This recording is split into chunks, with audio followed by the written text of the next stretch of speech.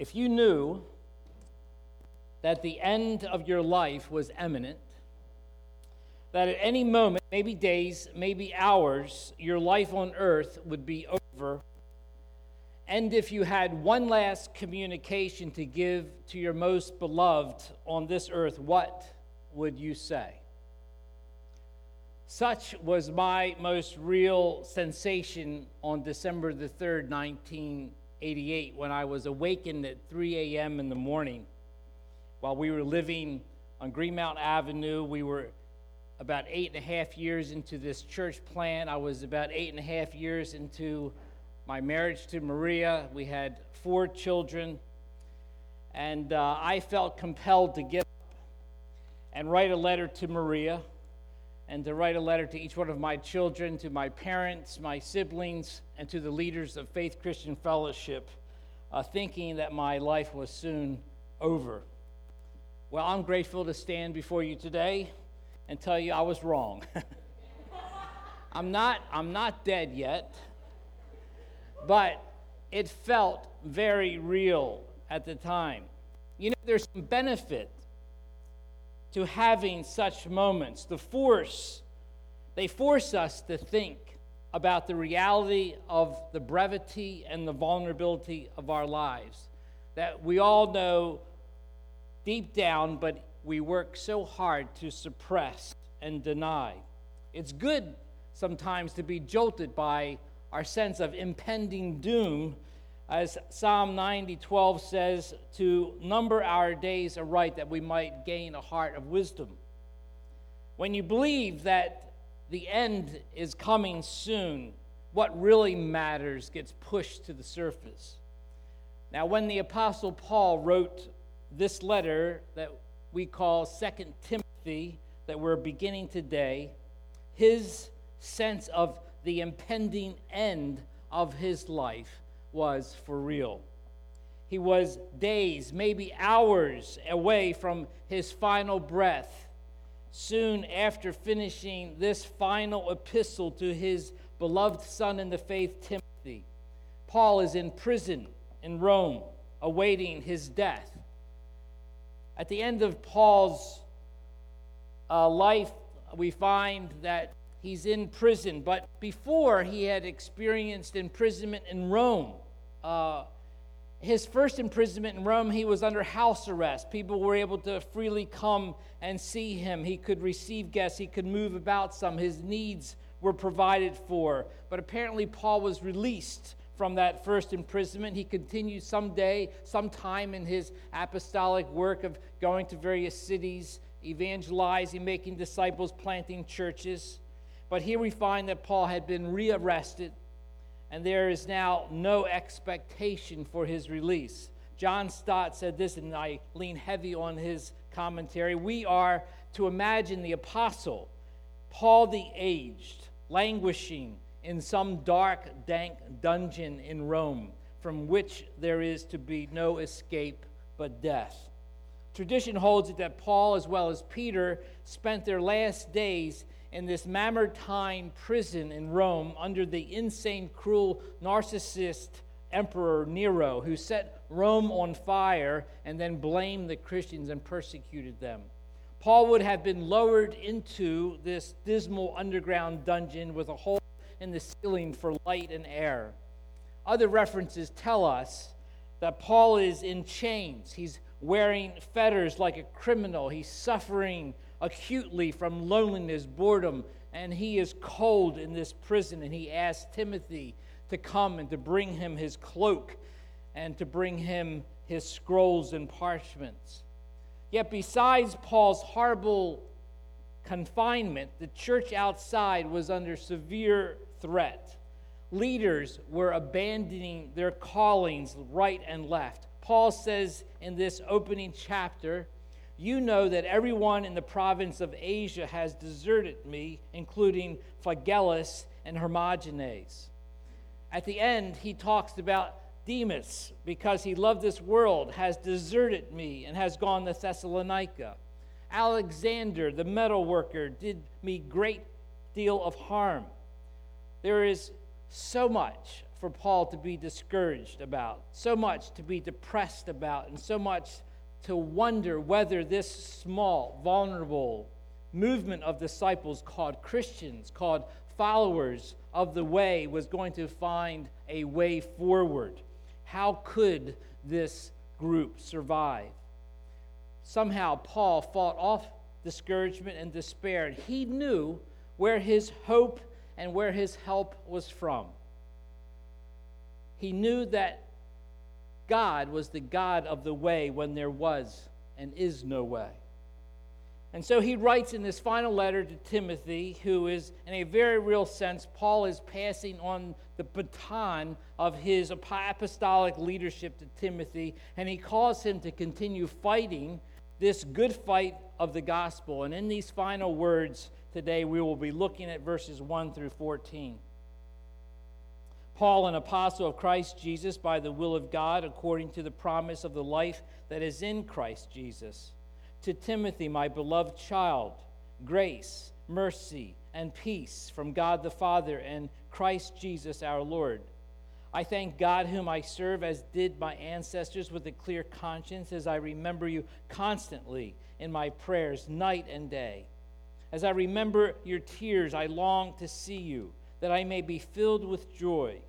I am reminded of your sincere faith, a faith that dwelt first in your grandmother Lois and your mother Eunice, and now I am sure dwells in you as well.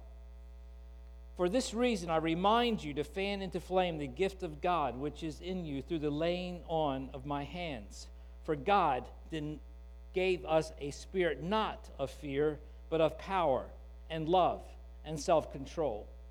Therefore, do not be ashamed of the testimony about our Lord, nor of me, his prisoner, but share in suffering for the gospel by the power of God, who saved us and called us to a holy calling, not because of our works, but because of his own purpose and grace, which he gave us in Christ Jesus before the ages began, and which now has been manifested through the appearing of our Savior Christ Jesus, who abolished death and brought life and immortality to light through the gospel, for which I was appointed a preacher and an apostle and teacher, which is why I suffer as I do. But I am not ashamed, for I know whom I have believed, and I am convinced that he is able to guard until that day which has been entrusted to me. Follow the pattern of the sound words that you have heard from me in the faith and love that are in Christ Jesus. By the Holy Spirit who dwells within us, guard the good deposit entrusted to you. This is the word of the Lord. The aging apostle is about to die, and he knows it. So he writes this final letter to one young man who he is entrusting the leadership of the gospel to, Timothy. While it is true that Timothy accompanied Paul for over 15 years, he became a faithful missionary companion, became a trusted apostolic delegate on various missions like to Thessalonica and to Corinth, while in support and fellowship with Paul in his first Roman imprisonment, while Paul considered Timothy his spiritual son in the Lord, maybe led him to Christ, and while Paul had a unique affection and appreciation for Timothy, it is also true from human perspective, Timothy was hopelessly unfit for such weighty leadership responsibilities. The combating of heretics and false teachers, troubling the church, the ordering of worship, which was disordered, the selecting and ordaining of elders, the correcting, the rebuking, the commanding and teaching the apostolic faith, the preserving the gospel deposit in the face of so many overwhelming forces. This seemed far above Timothy's capacity. Timothy was still relatively young, maybe in his 30s. Timothy was prone to illness, and Paul referred to his frequent ailments and stressed that he would drink a little wine to settle him. It seemed like it went to his stomach, the stress. Timothy was timid, apprehensive, faint-hearted, naturally shy. Some would call him an introvert. He tended to shrink from difficult tasks. Paul had to tell the Corinthians to put him at ease. People tended to see this weakness and they took advantage. And Paul had to tell Timothy, don't let anyone despise you, look down on your youth. It has been said that Timothy was disposed to lean rather than lead. Timothy was very happy to stay in the background and have others out front. This then was Timothy, Stott says, young in years, frail in physique, retiring in disposition, who nevertheless was called to exacting responsibilities in the church of God.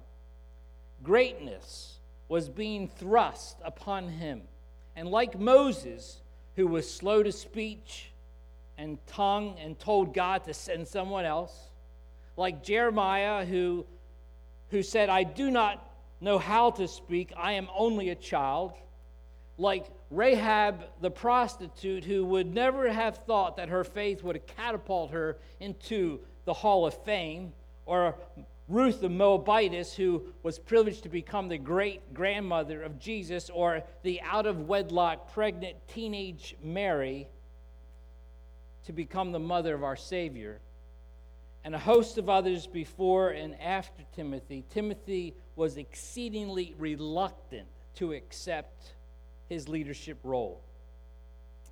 When God wants to do something great, he looks for weak people. From the world's perspective, no human systems would have chosen the apostles, these unschooled, ordinary, common men.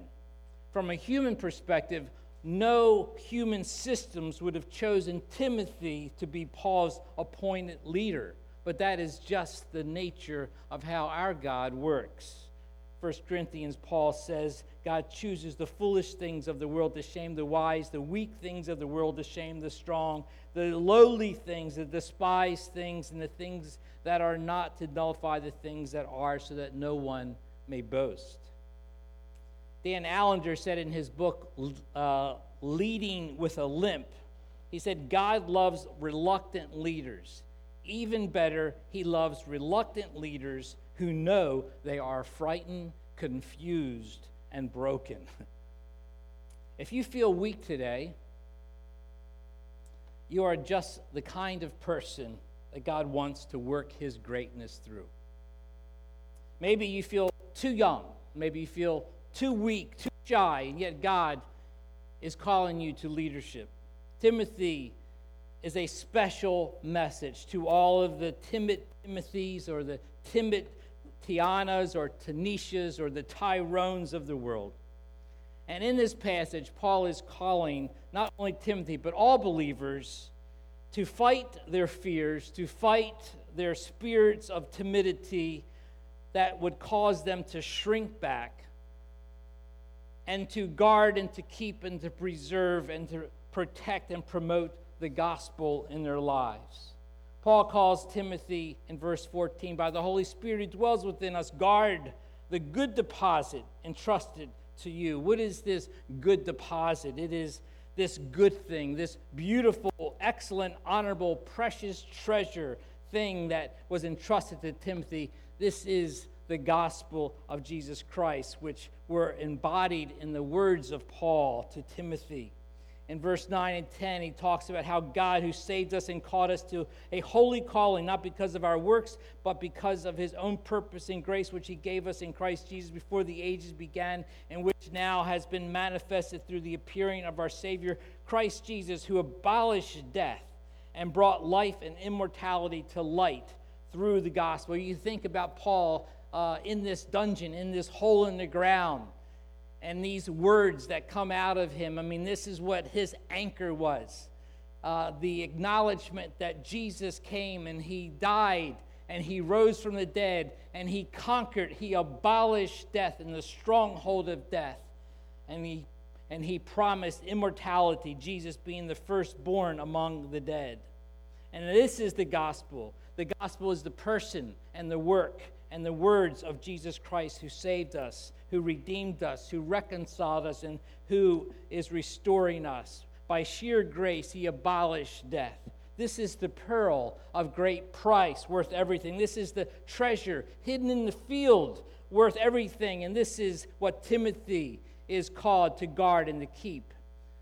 This gospel, this Christ, Paul says other places, and we proclaim him. We proclaim him, admonishing and teaching everyone with all wisdom. And so the gospel is Jesus. It's Jesus himself. It is Jesus manifested in the words of Paul.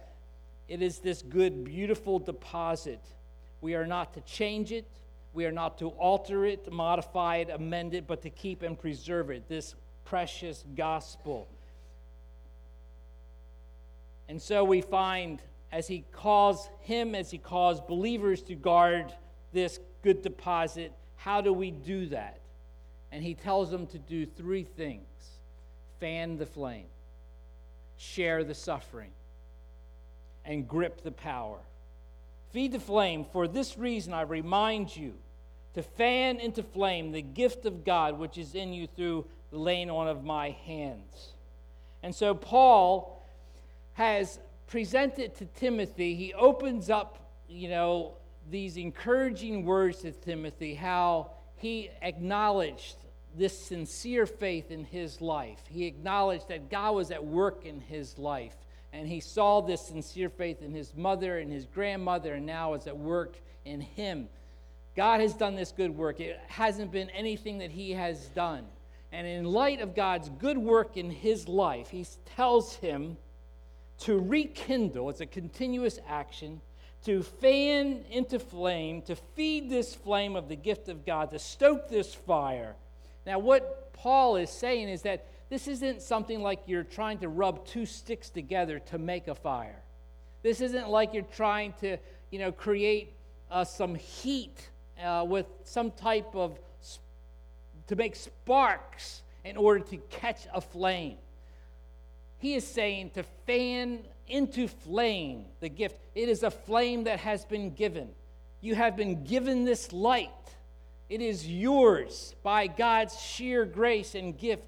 But your responsibility is to stoke this thing, is to pour fuel on this thing, to blow oxygen on this thing, to fan into flame this great gift that you have, and not to be timid about it, not to shrink back, and not to cave into fears. We find in Romans 12, Paul urges the Romans, he says, by the mercies of God, present your bodies as living sacrifices. And he moves into how are they to do that? How are they to live daily, giving themselves as sacrifices? And besides the renewing of our minds through the scriptures, he tells them that each one of them, just as each one of us has one body with many members, and these members do not all have the same function, so in Christ we who are many form one body, and each member belongs to all the others. We have different gifts according to the grace given. And then he starts to expound the different gifts, and he's telling them, this is how you are to present yourself as living sacrifices. Use your gifts. Know your gifts. If your gift is prophecy, use it in the proportion of the gift that you've been given. If it's serving, let him serve. If it's teaching, let him teach. And what we find is that in the scriptures, these gifts that have been given by Christ, by the Spirit, when he ascended on high, has been given to each believer in order to reveal the character and the ministry of Christ to the world. And each one of you who have claimed Christ has been given a very specific gift or gifts. Sometimes it's a circle of gifts. Sometimes it's gifts in speaking and communicating. Sometimes it's gifts in serving. Sometimes it's gifts in leading. But each person has been given a gift.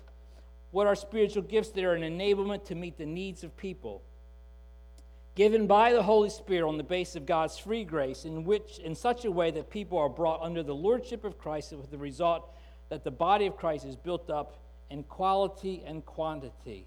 And so Paul is telling Timothy to fan into flame his gift. It doesn't really say what his specific gift was. Others would say, well, it was definitely teaching. It was definitely in communication. He talks about that he is to do the work of an evangelist, and it was clear that he had that kind of calling on his life. But Timothy knew what Paul was referring to, and it was his job to fan into flame that gift. 1 Peter 4 says, each has received a gift, and to use it to serve one another as good stewards of God's varied grace. It's a wonderful thing that when you see a person who has developed their gifts and are utilizing their gifts to build up the body of Christ. A number of us were honored to hear Kim Suter give a message on flourishing, on the nature of happiness in the Christian life, and the nature of how happiness and relationships and ministry work together. And it's a beautiful thing to be able to sit under a person's instruction and to be built up to be able to capture a part of the kingdom of God that you haven't really thought about or processed, but how they present that. Or a person in just the way they encourage others. I'm married to Maria, who has a gift of encouragement. She works with Parakaleo, which is the perfect fit for her gifts. She comes alongside the Holy Spirit working through her to come alongside, encouraging other leaders, other women in our region and in our nation in the gospel. But she's principally encouraging me, and that's a hard thing to do. She is one called to fan the flame. One of the memories I have of Maria, one of her childhood stories, is that her older brothers, liked to build fireworks in the basement. And they had a canister of black powder. And she found herself in the basement taking some of this black powder and putting it on a little candle, and it would just like flare up, you know. Well, somehow that candle and that canister of black powder got connected. And she said it just was like a rocket ship, just a flame just coming out. You know, she thought she was going to burn the house down. Now, that's a different kind of like fanning the flame of your gifts. But the point is that our job is to put fuel on the fire. Put fuel on the fire. When you put that fuel on the fire, when you are developing your gifts, when you are getting more training in your gifts and utilizing your gifts, that little flame, flickering flame, becomes a bright light that really impacts so many around you. Redeemer Church on spiritual gifts says, spiritual gifts are all the ministry powers of Jesus Christ, divided up and distributed to the members of his body. Spiritual gifts are powers of expressing, celebrating, displaying, and communicating Christ through the power of Christ. Through us, Christ continues to minister to the world. Mosaic is a glorious picture, but it is made up of tiny pieces of colored glass. And when you look at these windows, you can see the glory of the beauty of colors coming through, but each one is pretty but meaningless in isolation. So all Christians together show the world Jesus Christ in all the glory of his mediatorial ministry. And so you have a unique and special gift and a special calling, and you need to learn what that gift is and to find out what that gift is and develop that gift and to use that gift. We need that. The body of Christ needs that. The kingdom needs that. Are you using it? Are you fanning the flame? Do you know what your gift is? Now, part of the problem is that a lot of times we just don't know what our gift is because it's so natural to us. It's just who we are. We maybe don't understand the strengths that we bring to the table. And so that's why we need the body of Christ. We need to be in community. We have community groups. Community groups are, by the way, are some of our best vehicles to be able to help discern the gifts of the body. We'll be trying to equip our community groups to have some studies and processes to help us to learn about gifts. And there's many resources online. But what is the call? How do we guard the gospel? How do we guard this good deposit? Fan to flame your gifts. But he also says to share in the suffering. Therefore, do not be ashamed of the testimony about our Lord, nor of me as prisoners, but share in suffering for the gospel by the power of God. I imagine for Timothy, people were deserting Paul. They were deserting the faith. They were leaving, and here's Timothy on this hard assignment in Ephesus. I can only imagine that, this was a very uncomfortable time for him. This was like, oh, look, I just want a quiet life. Look, let me just do something else. Anything. But this was his call. And so Paul is telling him to, later on, we'll find, be a good soldier, do the hardworking farmer, be this athlete. He's telling him to do all this stuff that this is not his natural bent.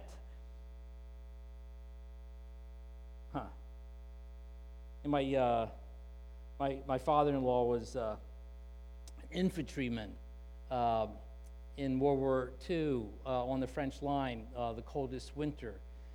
He was the only surviving man in his platoon. And it was such a cold winter, he said, we lived like animals, and all of his toes were frostbite. They had all to be amputated. My father-in-law was a super bright, bookish kind of guy. He would not be the infantry dude. He was the guy. He was writing speeches for some of the presidents, but he was in this infantry. It's kind of like Timothy. He's not caught. This doesn't have it. But here he is on assignment, and Paul is telling him, share the suffering, share in the suffering. And so Timothy was tempted to be ashamed. What we find is that this is what Jesus told his disciples. If anyone would come after me, let him deny himself, take up his cross, and follow me. In Luke chapter 9:23, after Jesus tells his disciples that he's getting ready to go to Jerusalem, he's going to be arrested, he will be crucified. And then after he tells them that he's going to the cross, then he says to his disciples, anyone who would come after me, let him deny himself, take up his cross daily, and follow me. And so, how do we suffer? We can only suffer by following Jesus. We're not called to just suffer for ourselves, but in the course of following Jesus, there will be suffering, and it will be a cross that we will have to daily bear. But in that cross, in that suffering, there is a life and a light that is transformative. It is the upside-down kingdom. Dr. Martin Luther King experienced this himself. He was being interviewed by Christian Century magazine in 1960 in a particular article on suffering and faith. And Harold Fay, the interviewer, had asked him, you have been maligned, arrested, and detained. You were stabbed. You say nothing about such sufferings, which must surely have had some influence on your thought. And so Dr. King had added a few paragraphs in his response. He says, some of my personal sufferings over the last few years have also served to shape my thinking. I always hesitate to mention these experiences for fear of conveying the wrong impression. A person who constantly calls attention to his trials and sufferings is in danger of developing a martyr complex and of making others feel that he is consciously seeking sympathy. He goes on, he says, due to my involvement in the struggle for the freedom of my people, I have known very few quiet days in the last few years. I have been arrested 5 times, in 1960 put in the Alabama jails. My home has been bombed twice. A day seldom passes that my family and I are not recipients of threats of death. I have been the victim of a near-fatal stabbing, so in a real sense, I have been battered by the storms of persecution. I must admit that at times I have felt that I could no longer bear such a heavy burden and have been tempted to retreat to a more quiet and serene life. But every time such a temptation appeared, something came to strengthen and sustain my determination. I have learned now that the Master's burden is light precisely when we take his yoke upon us. And he talks about his personal trials, how they taught him the merits of the value of unmerited suffering. And he says there are some who still find the cross a stumbling block, and others consider it foolishness. But I am more convinced than ever before that it is the power of God unto social and individual salvation. So like the Apostle Paul, I can now humbly yet proudly say, I bear in my body the marks of the Lord Jesus. The suffering and agonizing moments through which I have passed over these last few years have also drawn me closer to God. More than ever before, I'm convinced of the reality of a personal God. Dr. Martin Luther King. And so, we see the movement that if you're going to share in the suffering, the only way is that you must grip the power. And so, he ends this section by the Holy Spirit who dwells within us, guard the good deposit. It is by the presence, the power, and dependence on the Holy Spirit who dwells within us, who dwells within you, Timothy. Guard the good deposit. You can't do this by yourself. You do not have it within you. You do not have this power. You can only do it through dependency on the Holy Spirit. And so, Paul calls him to grip this power, to lean heavily on the Holy Spirit. And he talks about his own experience at the end of this book, the epistle, in chapter 4, verse 16. Paul reveals how he himself was one who relied and depended on Christ. At my first offense, no one came to my support, but everyone deserted me. May not be held against them, but the Lord stood at my side and gave me strength, so that through me the message might be fully proclaimed to all the Gentiles, that all the Gentiles might hear it. And I was delivered from the lion's mouth. The Lord will rescue me from every evil attack and will bring me safely to his heavenly kingdom. To him be the glory forever and ever.